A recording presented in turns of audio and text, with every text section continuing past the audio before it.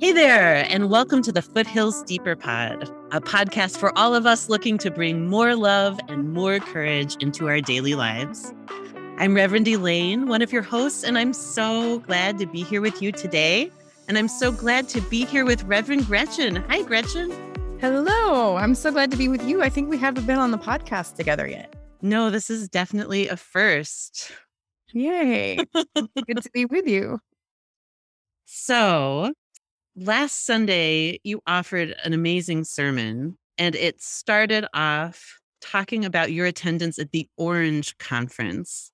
So I thought I'd start our conversation digging in there. Can you tell us what is Orange and why did you go? I talk about this a little bit in the sermon, but it's basically a very large annual gathering of people who do family ministry and who have an investment in faith formation for the next generation. That's a generic understanding of it. It's just that it's also grounded in a strategy called Think Orange, and that the team spends all year traveling the country, sharing the same strategy. You have there's tons of materials and books and tools that they all produce that's from this strategy.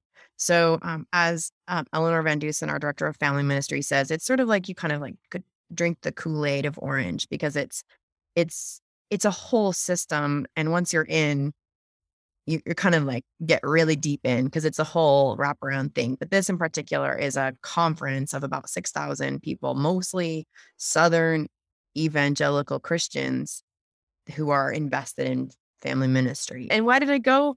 Well, a couple years ago in 2018, Eleanor and Sean both went, and they had got, we had been aware of Orange from other religious educators and from articles, and we'd been looking for different strategies for how to do religious education differently in the shifting culture.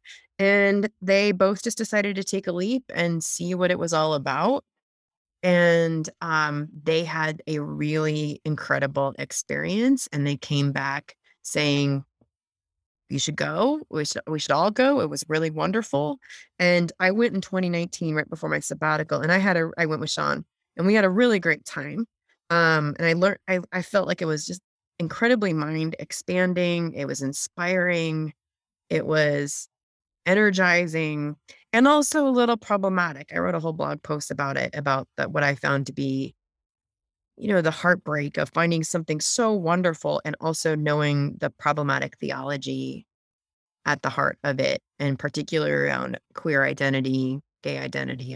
That is a particular heartbreak of that space. And this year I felt like they really made some progress in that realm. Could be I was reading into it, but I felt like they were really trying some brave things. So anyway, that's what led me there. And it was as good, if not better, than I remembered. And I'm so glad I went. And I really do think that we should send people there every year. Mm-hmm. I'm curious, what were some of the brave things you noticed? Well, a couple things that are surprising. First of all, I think we all have our stereotypes about people we perceive of as politically or culturally opposite of us, or on an opposing side in one way or another. And including for Unitarian Universalists and for queer folks, our stereotypes of who evangelical Christians are and what their take is going to be on a given topic. And they have been and continue to be extremely inspiring around racial justice. And I think they even took a step forward on that front this year. So let me just explain the format. There's the main stage, which is the arena. That anchors throughout the conference a shared experience. The main stage is my favorite part. That's not true for everybody. A lot of people love their breakouts because of the very specific tools. But on the main stage, they do big talks, like individual speakers that all come at a theme. Each year they pick a theme. Um, and then interspersed with that is what I can't think they call it table talks. Mm-hmm. So with table talks, a group of people, usually the founder, which is Reggie Joiner, often Kristen Ivy, who's the current like CEO, and then they invite like three or four or five others to just sit and talk with them. And again, it's an arena, so it's like not what you would think would happen in that size venue, but they speak, and I would say it's really grounded in Reggie Joiner, who is extremely vulnerable and like he comes across as very authentic.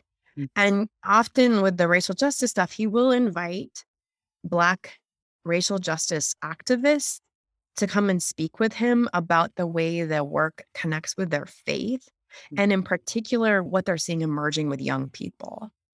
And that he will talk about his own epiphanies and his own struggles. And I think, especially in this year where we're very, like, polarized around racial justice and how we think evangelical Christians approach Black Lives Matter, for example, or critical race theory or any of that. We kind of go into those talking points almost immediately in our head. It was like he just disarms all of that conversation and turns it into an extremely human conversation around a table. And it's so beautiful. So that I would say, like, I thought, and then from the speakers, they had lots of Black speakers. They really, and they just, they were very disarming over and over and over, from a willingness to stand in front of, again, thousands of evangelical Southern Christians and go right towards racial justice. Mm-hmm. And yet to do it in a way that's out of a sense of insider language. And I think it's brilliant. So, and then, okay, they're very, because they are filled with youth group leaders, leaders of middle schoolers and high schoolers, they are very aware that a lot of our middle schoolers and high schoolers are engaging with gender in a very different way. And so they, again, one of those table talks, they would just, sit down and talk about with youth group leaders, like, what are they finding? And what they will say is you think you're stuck on one of my favorite lines. You think we're stuck on like homosexuality and whether that's a thing we should be worried about and how do we resist it? No, no, no. And you talk to your youth and they're completely in a different frame of mind. They have a different concept of gender than we even know how to keep up with. And so if we're going to be in a conversation with them, we have to understand what is that framework of gender, and we need to learn from them about how to have that conversation about gender that they're otherwise not.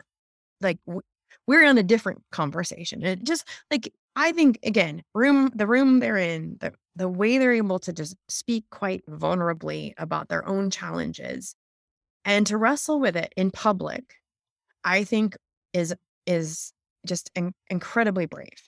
So I feel inspired about, like I said in the sermon, makes me feel hopeful Mm-hmm. that change and nuance and complexity is happening even in spaces that I might think of as flattened or politicized and or reductionist. I think, and it teaches me about how to have vulnerable, brave conversations that are also expansive in our own settings. That's really powerful. I wonder about the differences between gatherings of Unitarian Universalists and where we're comfortable and where we lean in, and this gathering. Not to say that any one group of people is better than another or something, or to compare in a judgmental way. But I'm curious, what do you notice, even in terms of sensory things, like what ways of being together are emphasized at Orange, or what do you see or hear or feel?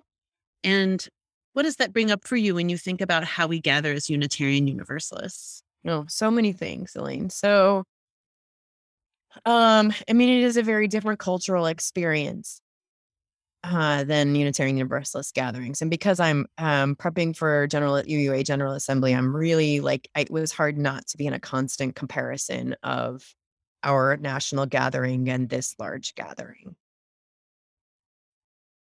So first of all, it's young. And so just that's a major significant sensory difference. Like, so I'm 46 and I think I was, definitely among the older folks Wow. there. And at General Assembly, like I'm among the younger folks there. Um, so there's that, like you notice that right away. It's very racially diverse.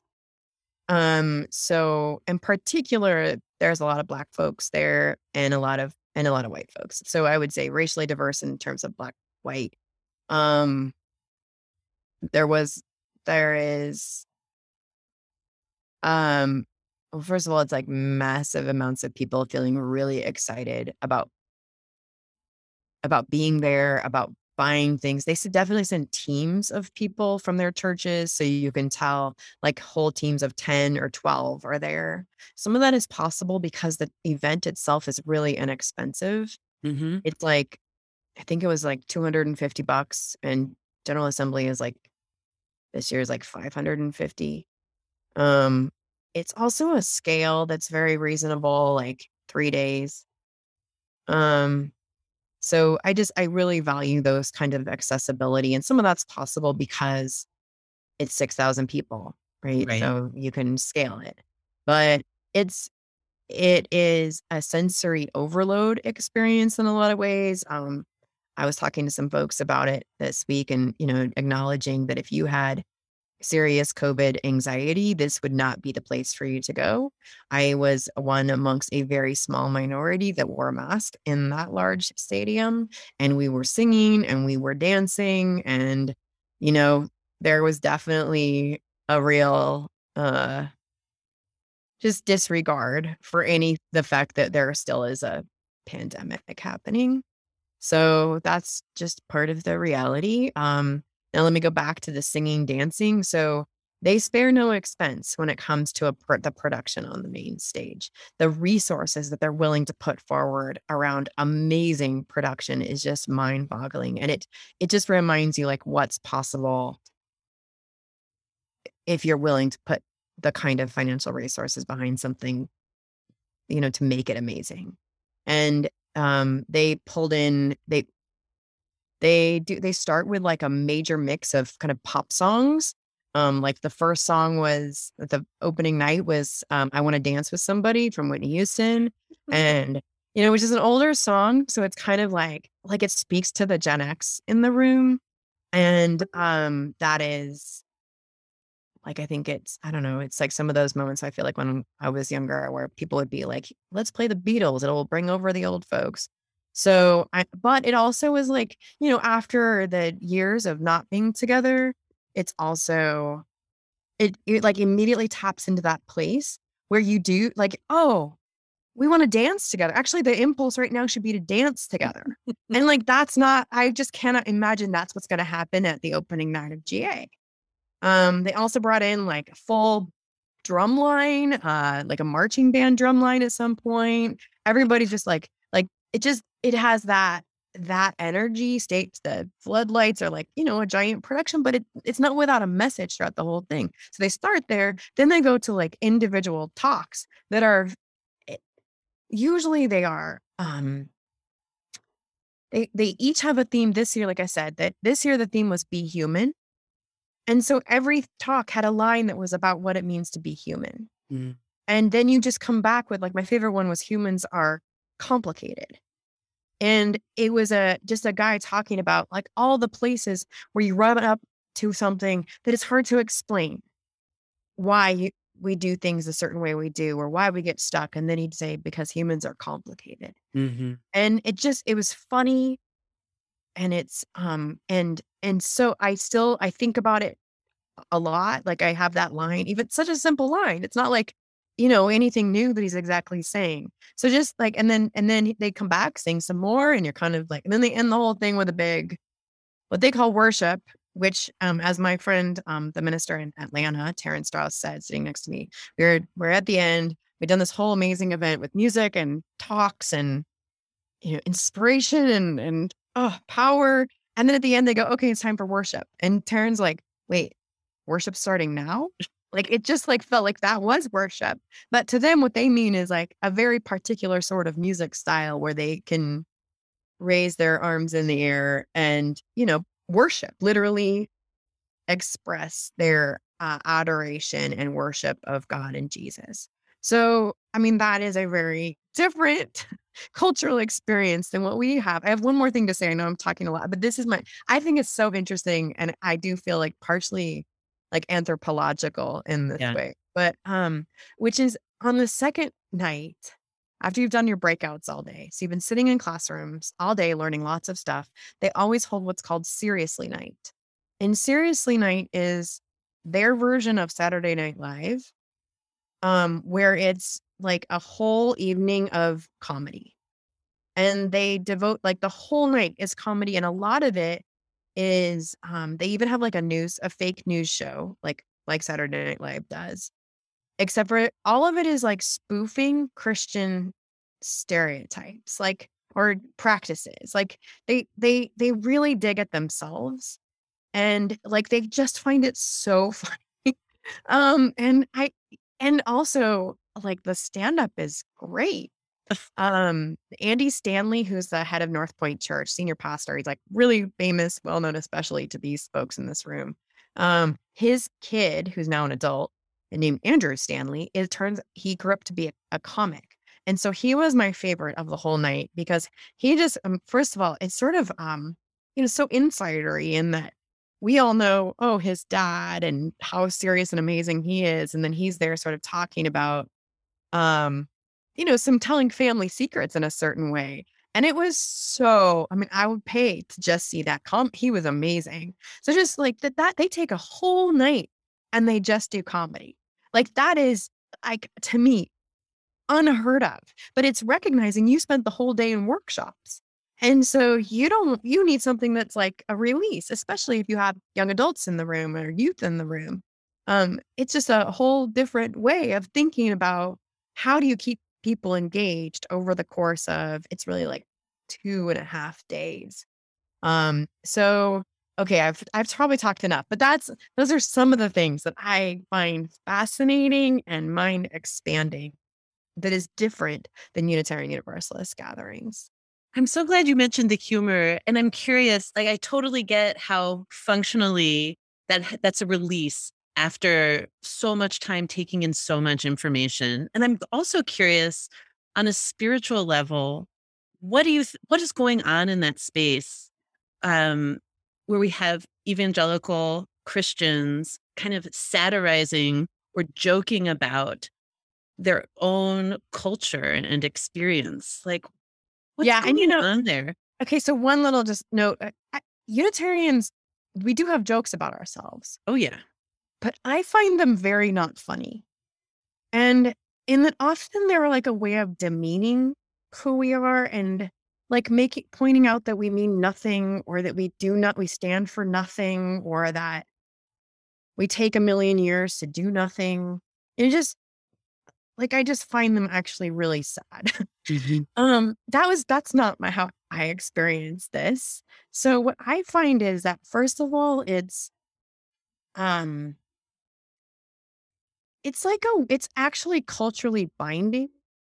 It it it's a way to say like this thing that is our practice. It's kind of funny, but we actually it really means something to us. Mhm. And so and I think they're also recognizing the ways that their funny practices are different than the wider culture. And so they like make note of the ways that, like, the thing that's funny about it is that they're not like the culture. Mhm. They're, and, they make a lot of like purity jokes, a lot of like, um, oh my gosh, let me tell you the one, Andy Stanley, my favorite one from Andrew Stanley. He talks about how his dad, when he was growing up, used to make him like take the DVDs of movies that he thought were good movies for his kids to see, but they maybe had one scene in it that it was a sex scene. And so he'd download onto his computer the DVD, the movie, and then cut and edit a new version, which that he'd upload to his iPad or whatever. And he's like, just think my dad cared about me that much to, spend 4 days trying to make sure I had a movie. We're all kind of laughing about like, this is funny that he did this and it's interesting. And then he said, but then as an adult, I've grown up to realize that on his computer, there must be a file that is filled with just those scenes. And, like, it's such a, like, I mean, who knows if he did that or not?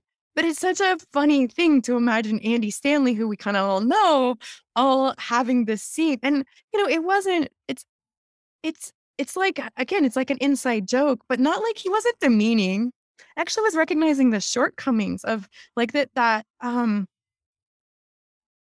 like they're very human in the way they're addressing that. In that, like I had lost, like one of the people got up and talked about, um, how much that he knew that people in the room had turned to White Claw over the course of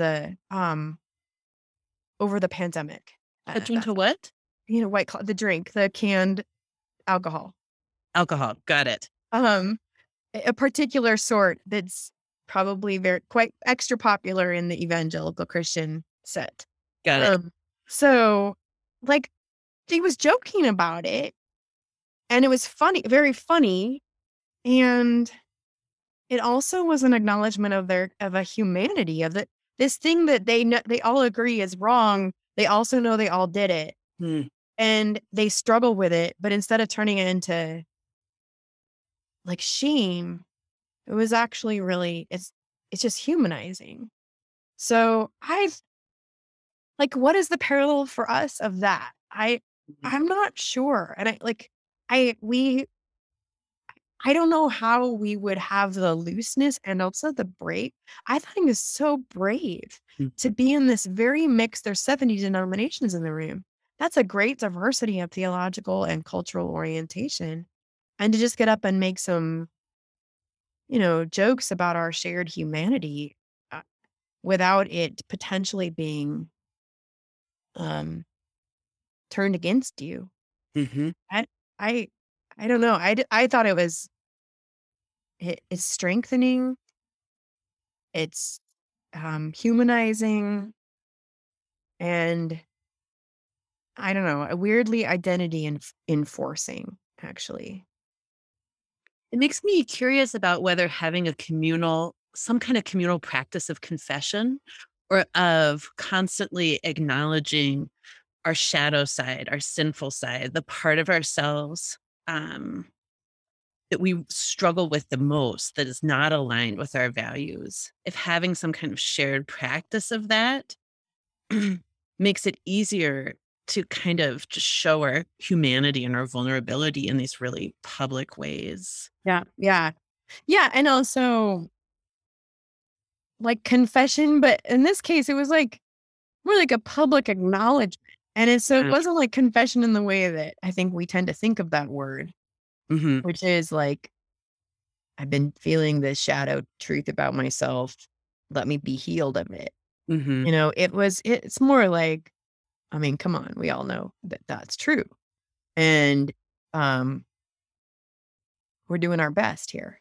Yeah, just being real. Yeah. And so like to treat it with humor, to treat confession as humor is a very different thing than how we tend to think of. Like I was thinking of all the times the last GA, which was all online, how many times I felt like I went to something where we were talking about embracing our grief. I mean, the whole time, there were moments where they deeply acknowledged grief, but they just never came at it from the perspective of like it was more integrated and like more humor. Sorry. Well, that's beautiful. Well, let's take some time now and listen to your sermon, Gretchen. All right. My first real impression of the Orange Conference came by text message. It was from Eleanor Van Dusen, our director of family ministry, and it was a photo of her and Reverend Sean in a giant arena with amazing stage lights when thousands of people, and underneath it, her text said, "We are practicing our praise hands." And there they were with their hands in the air, looking kind of uncomfortable, kind of confused, and also kind of happy. The Orange Conference is an annual gathering, started originally by the folks who do family and children's ministry at North Point Church, which is an evangelical mega church, a Christian church in Atlanta. Orange, it's called Orange because it's, as its founder, Reggie Joyner, says, orange is what red representing the warmth of the heart of the family, and yellow representing the light of the church can do when they combine efforts. Orange is our strategically combined influence on the spiritual direction of the next generation. Now, while Sean and Eleanor certainly had a number of moments where they experienced both horror and cringe, not just at the praise hands, but also at moments of sincerely problematic theology. Ultimately, they both left Orange that year feeling clear that we, the Foothills Unitarian Church, should always send at least one and hopefully a whole team of both staff and lay leaders to the Orange Conference every year. Which is what led me last week to Atlanta and my second time at the Orange Conference. Except this time, Elle and Sean were both either already on or about to be on sabbatical, so it was just me. Although I did get to hang out with the entire staff, team, and a bunch of lay leaders from the UU Church in Atlanta, all of whom were, like me, entirely persuaded by the brilliance of this evangelical Christian movement. Orange is one of those experiences that sincerely shifts your imagination and your thinking if you're open to it. Not in a Christian conversion sort of way, don't worry.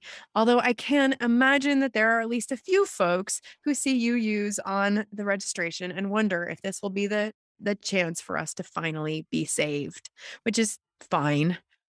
One of the reasons I have come to love Orange is because I sort of think the same thing about all those traditional Christians in the room. Like, maybe there's hope for them yet. What I mean, though, is that the folks at Orange approach things so radically differently than many of us as Unitarian Universalists often do. So that being around them expands your sense, or my sense, of what's even possible. Through their simple and very accessible resources based on age and stage, their integration of music and fun and humor into everything, and most especially in their clear sense of just how important it is that we direct our resources, attention, and relationships towards our children and youth. They are obsessed about finding ways to pass on faith to the next generation. Not only because they want to make sure that their kids are saved for the next life, that is often also true, but also because they believe with all their hearts that their kids and their families need the church in their lives right now. Now, as I talk about all of this, I wonder if any of you are squirming just a little bit or even feeling a little bit triggered. A lot of us come from other religious traditions that had this sort of fervor of passing on the faith, after all. In a lot of cases, that fervor translated actually into trauma and spiritual abuse. That is an indoctrination of shame and life denying theologies that were delivered with an absolute authority of holy truth, capital T. That is an unwillingness to abide with questions or doubt or curiosity or science. That is patriarchy and homophobia and white supremacy and capitalism and consumerism and the pillaging of the earth and of indigenous peoples. This is the inheritance that many of us received as children in the form of passing on faith, and many of us are still recovering from it. And actually, our society as a whole is still being shaped by this inheritance, as the Supreme Court leaked decision makes very plain. These sorts of experiences are why religious liberals tend to have a more ambivalent understanding of that task of passing on faith to our children, Even though many of us do find foothills first because we hope that our children will be given tools and resources that we aren't sure how to give them ourselves. And it's not that we don't want our children to be religiously literate or to grow spiritually in ways that connect to their innate curiosity. It's just more that it gets a little confusing when we start to talk about this idea of passing on our faith, let alone getting obsessed about it. This ambivalence means that often we end up giving our kids a lot of information about other people's religion, including what we find problematic about it, but we stay pretty quiet about our own faith and our own spiritual lives. A lot of times we just aren't sure what to say, or we haven't done our own work. And of course, we can't pass on a spiritual life to our kids if we ourselves don't have one. Even more importantly, our ambivalence about passing on faith means that we don't make relationships, real relationships across generations, a priority when it comes to church. Families with kids at home end up hanging out with other families with kids at home, and then older adults socialize with other older adults. Adults without kids circle around trying to find other adults without kids, and the teenagers avoid us all. Now, all of this doesn't mean that our kids and all of us are not always still being shaped in faith. We still inherit covenant, as Rebecca Parker says. Their families and their friends and the culture around them and everything around our kids are shaping them all the time. It's just that what they miss is that chance then, after they've inherited this covenant, they miss that chance to get to create covenant after that. They miss learning how to make those intentional and constructive choices that are based in a deeper sense of belonging and significance and even transcendence. Now, this was not the experience that I had growing up. Like a lot of you, I was raised Catholic, which means that my childhood was filled with people that wanted to pass on the faith. There was Marcy, my confirmation sponsor, who seemed to have no limit to hearing all of my questions. There was Damaris and Denise, who played guitar with me in the church choir. Father Mike, who gave the best kids sermons, and Father Allen, who invited me to give the homily at my high school baccalaureate. There were teachers and coaches and my friends' parents. I was formed in faith, not by one person, but by a whole community, a constellation of people that included my family, but what is importantly, not just my family. Adults who knew my name and my interests and who would miss me if I wasn't there. My parents, despite what they thought at the time, were mostly important not because of what they directly taught us, but because they put us in the context of that community and then didn't give up on it no matter what. No matter how often they got annoyed at the priest or how messy small town church community became, they took us to Mass every Sunday. They paid more than they could afford to keep us in Catholic school. They signed the whole family up as ushers all the time and as volunteers at our church's clothing exchange. I put this note here in this way, especially for the parents who are here today, because trying to pass on our faith and our values to our kids is often an exercise of frustration or guilt or disappointment or all of the above, especially when you have kids that are decidedly less compliant than I was as a kid, which is, let's be honest, basically all kids. And especially in this moment where just this week, the New York Times is reporting that more than half of all parents are experiencing a degree of burnout, parental burnout. So it's good to remember that in a lot of ways, parents do not have to pass on or teach that much at all. Instead, like a lot of parenting, it mostly comes down to being a consistent chauffeur. We know it's true. You just got to get your kids in that room and then show up consistently, even when it's hard. Try to build your own tools for what faith means to you and grow your own spiritual life. And like most of parenting, it means letting go of the need of for quick or even obvious results. Now, to be clear, the theology and messaging of my childhood church weren't always great. I did not get away without wounds to heal or shame to shake. And yet, there is something in the relationships of care and trust that were offered over and over and again that shaped me in a profoundly, like a fundamental way. Relationships that taught me about a faithfulness that means most of all showing up for someone else and for a purpose greater than yourself. Relationships that made it clear that I mattered and that my life was meant for something more than simply getting good grades or eventually a good job, that I was here on this planet for a purpose and that I was loved no matter what, and that service and justice was the response that we make to this gift of being born. This is what Orange gets, and what we as religious liberals too often forget. That is when a faith community decides to take its relationship with children and youth and families seriously and intentionally, it changes and it literally saves lives. And I don't just mean children and youth.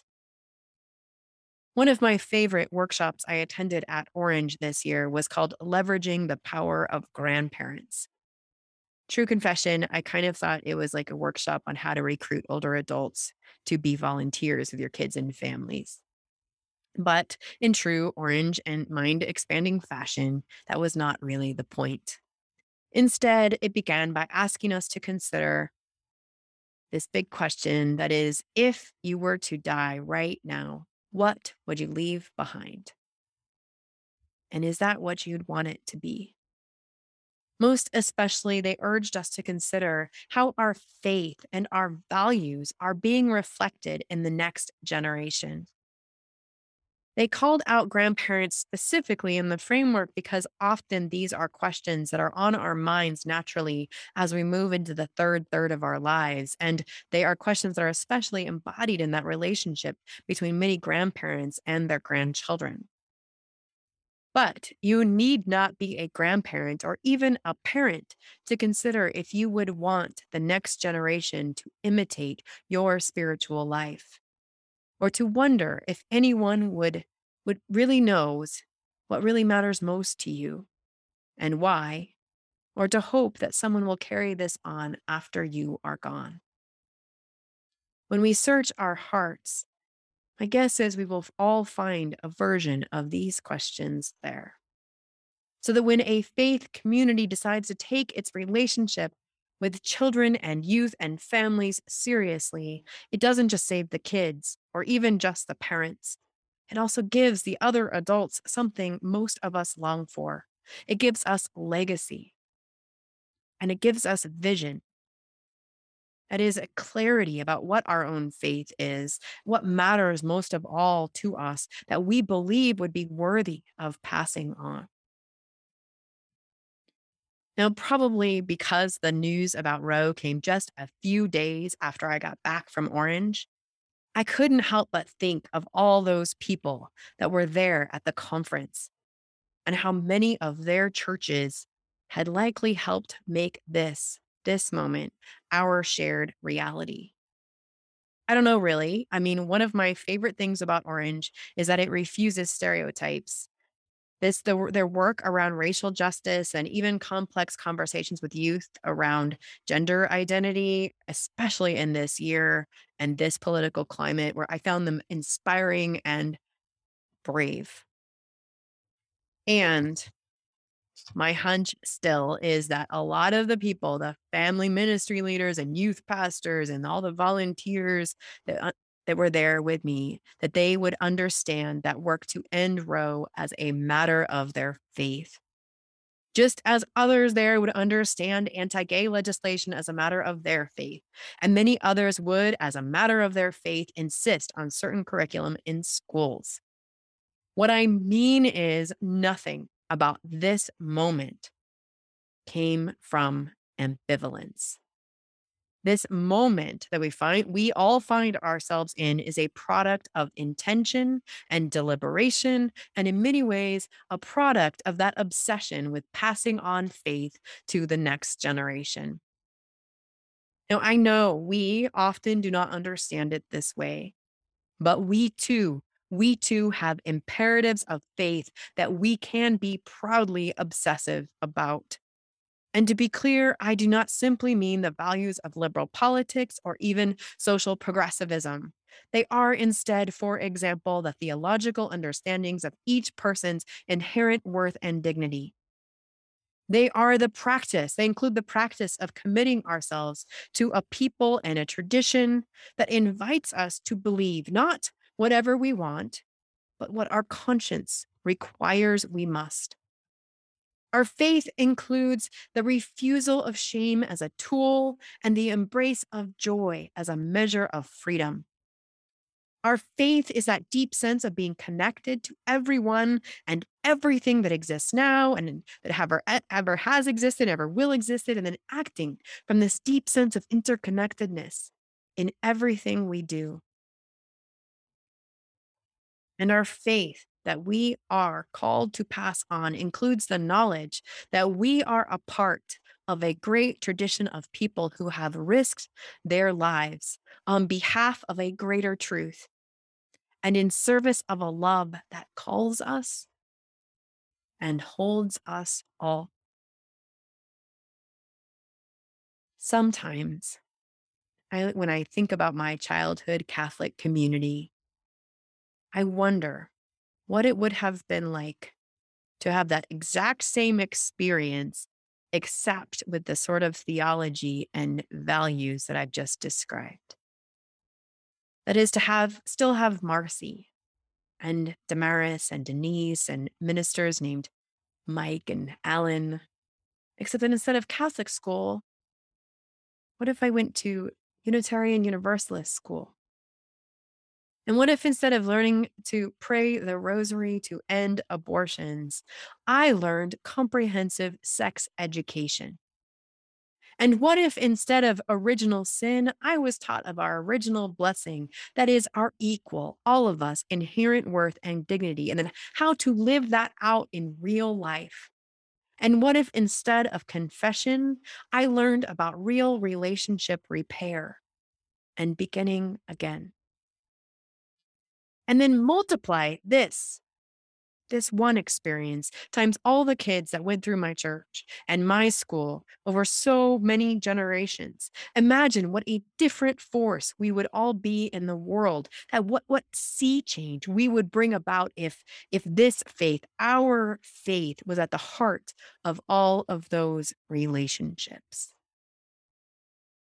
In our community of faith, in the Foothills Unitarian Church in Northern Colorado in 2022, we have more power than we realize.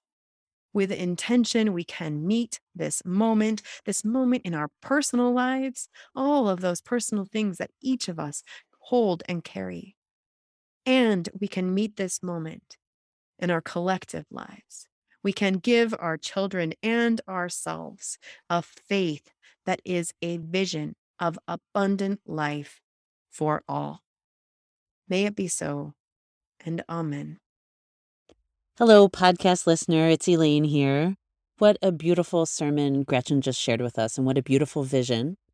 And I want to bring you back into the second half of our conversation where we start thinking together about thinking in detail about what this kind of intergenerational community could look like at Foothills Unitarian Church and what sort of barriers are there as well. So let's dive back in.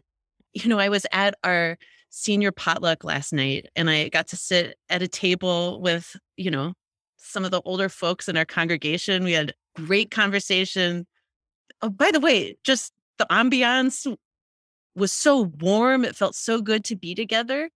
And the piece that I took away from our conversation is how everybody mentioned how they love at Foothills the way that our children aren't just tolerated in worship, but how, especially right now in these pandemic times, the ways we're doing things, that it feels like the children are really welcome and integrated into the services, and just how good that intergenerational piece is feeling. And I'd love to hear from you, Gretchen, just what's on your mind about, kind of delving into the more specifics here. What could be possible in terms of um, making those intergenerational connections and passing, transmitting our culture and our Unitarian Universalism? And I wonder, what are some of the barriers you see too?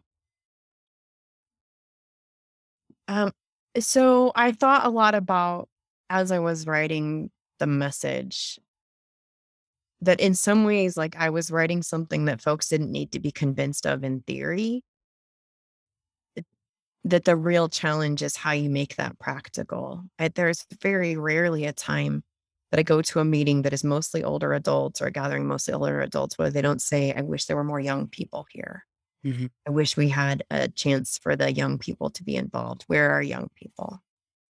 And, again, in church, we joke about what does young mean in church? It's like they mean like under 50. Um, so I I think that the profound challenge and what will take a lot more imagination and commitment from our older adults in particular is that families need the church more than ever, need the thing that I was talking about in this sermon more than ever, and are the least engaged with church that they've ever been. Mm. And it's not that they don't know that they need it, but literally can't figure out how to integrate that sort of, like, even the idea of just showing up and putting your kid in the context feels impossible. Mhm. And um that, like, you can't be in relationship with kids you don't know, that aren't here. And so I think it it requires some really out of the box thinking and willingness to show up into where families are rather than the other way around. I was meeting with the leaders of our justice teams this past Saturday, and it's a group of about like 20 leading our various teams, and they're almost all, not all of them, but almost all of them are retirement age. And they all said, again, like, we all want young people and families and kids to be around. How do we engage them? And their idea was to, like, have a table at the coffee hour and have them come up and sign up to come to their next meeting. And I had to break it to them that, like, literally that's not going to work. First of all, they're very unlikely to come up. If they do come up, like, the thing that they don't want to come to and make time for, that they just cannot make time for, is a meeting. Mhm. Um, so that instead to think, how would you get to know in real ways, like, build true relationship with the families and kids who are in our church? And, like, what does that mean? And where will you go? Where will you go to the playground? Will you go to go introduce yourself to families and get to know them first and understand what's going on in their lives, get to know their kids' names, get to know what their kids care about, build a relationship with them first. And out of that, begin to share. This came out in the that a workshop I talk about in the sermon, the leveraging the power of grandparents, that that just being able to be around somebody who cares about you, loves you, sees you, knows what you care about, and somebody who also is invested in a vision of the world, a life of that is based in their faith and in their spiritual life, that is just living that. Mhm. And so it's not like you need to provide your testimony to these families, but just get to know them and then be the person that has a spiritual life Mhm. and has these commitments. And I think that is not how first of all, it's slower than having a table. It's less tangible than having a table, but it is about a culture shift in terms of do we get to know and build relationships across where families and older adults and our whole church. Um and and then we notice, oh, I haven't seen X family for 4 weeks or for 8 weeks or something. And then you send a text, you make a call, you check in. Maybe you bring them some muffins on a Sunday afternoon. You just continue to care about them, regardless of if they're a part of your team or not. And it's counterintuitive, especially for like justice type folks who are like, do, like I want to get this task done and check it off on my list. But that is the thing that turns it into a real community of faith rather than, like transactional relationships that are just there to get a job done. I love the idea of meeting parents and kids where they are right now. I think especially in this moment post-pandemic where I think still so many families are just getting back on their feet or still just getting oriented or maybe just edging into doing things without masks or in larger groups or, I just feel it exhausted and bored and annoyed mentioning all of those things because it's gotten so old. But it's so real.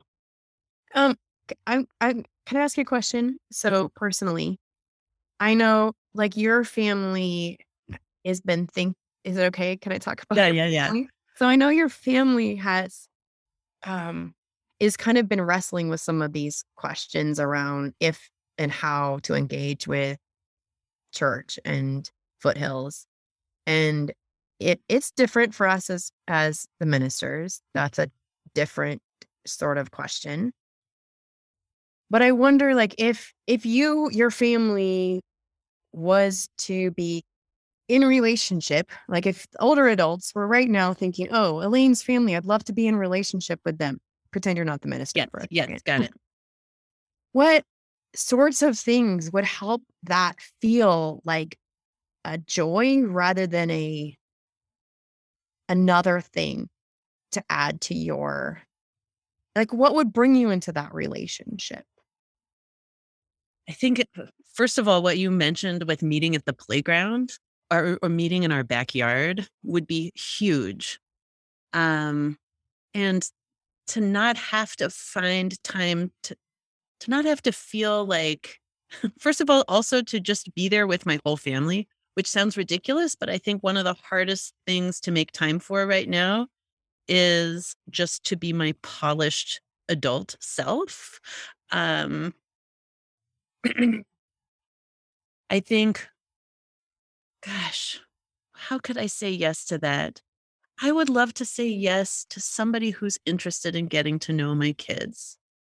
And I don't want to feel like my, you know, parenting is being scrutinized either. I think entering this with some sense of there's a person who's interested in seeing us and being with us as a whole family and who is interested in being with my kid in a way that is not about trying to figure out how I crawled through this pandemic on my knees, and whether I did a good enough job of that. Cause that's all of my stuff that's coming up.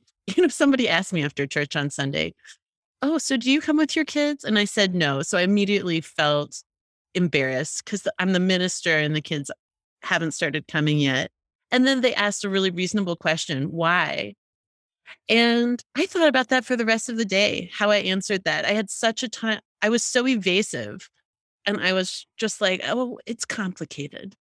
But the truth is that during virtual school, we already were maxed out on screens in virtual church. And then came trying to not get COVID and just having a hard time figuring out a risk budget. And then we've just gotten to this point where we're so entrenched in certain habits and so out of the church habit. So I also think something that could help me say yes to being paired with a grandparent or something. This is all coming back to some kind of frame where I feel like there's not scrutiny around my parenting, but a desire to know my kids that comes from a place of just curiosity. Like if the vibe is, I can't wait to discover who your kids are and to love them and be interested in them for exactly who they are. And I'm here to companion your family, whatever is up. So you can just be yourselves and I have time. I think those are the things I would want to hear. Good Yeah, question. there one of my friends who has, I think they're 5-year-old twins. Hmm. Um, she said she's just aching for people who will delight in her children Yes. Yes. and who will find them just delightful, just enjoy them, and who will admire them and see them for their beauty. And I thought that's such a simple, she said, like, they go to school, they go to preschool, and they're just in trouble the whole time. And then I come home and I'm worried about their behavior. And then and then their grandparents are still a little extra critical. I just want somebody who will delight in my kids. Yes. That's it. I feel like that's the perfect note to wrap up this conversation on, Gretchen, is thinking about, a conference where people delighted in each other in their shared experience and Yeah. delighted in all of our shared humanity and how we do that at church as well. And just to think about what are the possibilities. Just imagine if we charged ourselves as a community with delighting in each other and delighting in our children. Yes. Yes. It's beautiful. Thank you. Thank you. I love this conversation. I'm so glad you made time to join in for this week's episode of the Foothills Deeper Pod. If you have a moment, it would mean a lot to us if you could leave a positive review on Apple Podcasts. It really does help people discover the show when they're typing in keywords to Google and trying to find just the right something that might touch their lives in a meaningful way. And if there's anyone in your life who you think would resonate with the big questions we're wrestling with over here, please do send them a link. Spread the word. Thank you so much for listening. I'm so glad you joined us.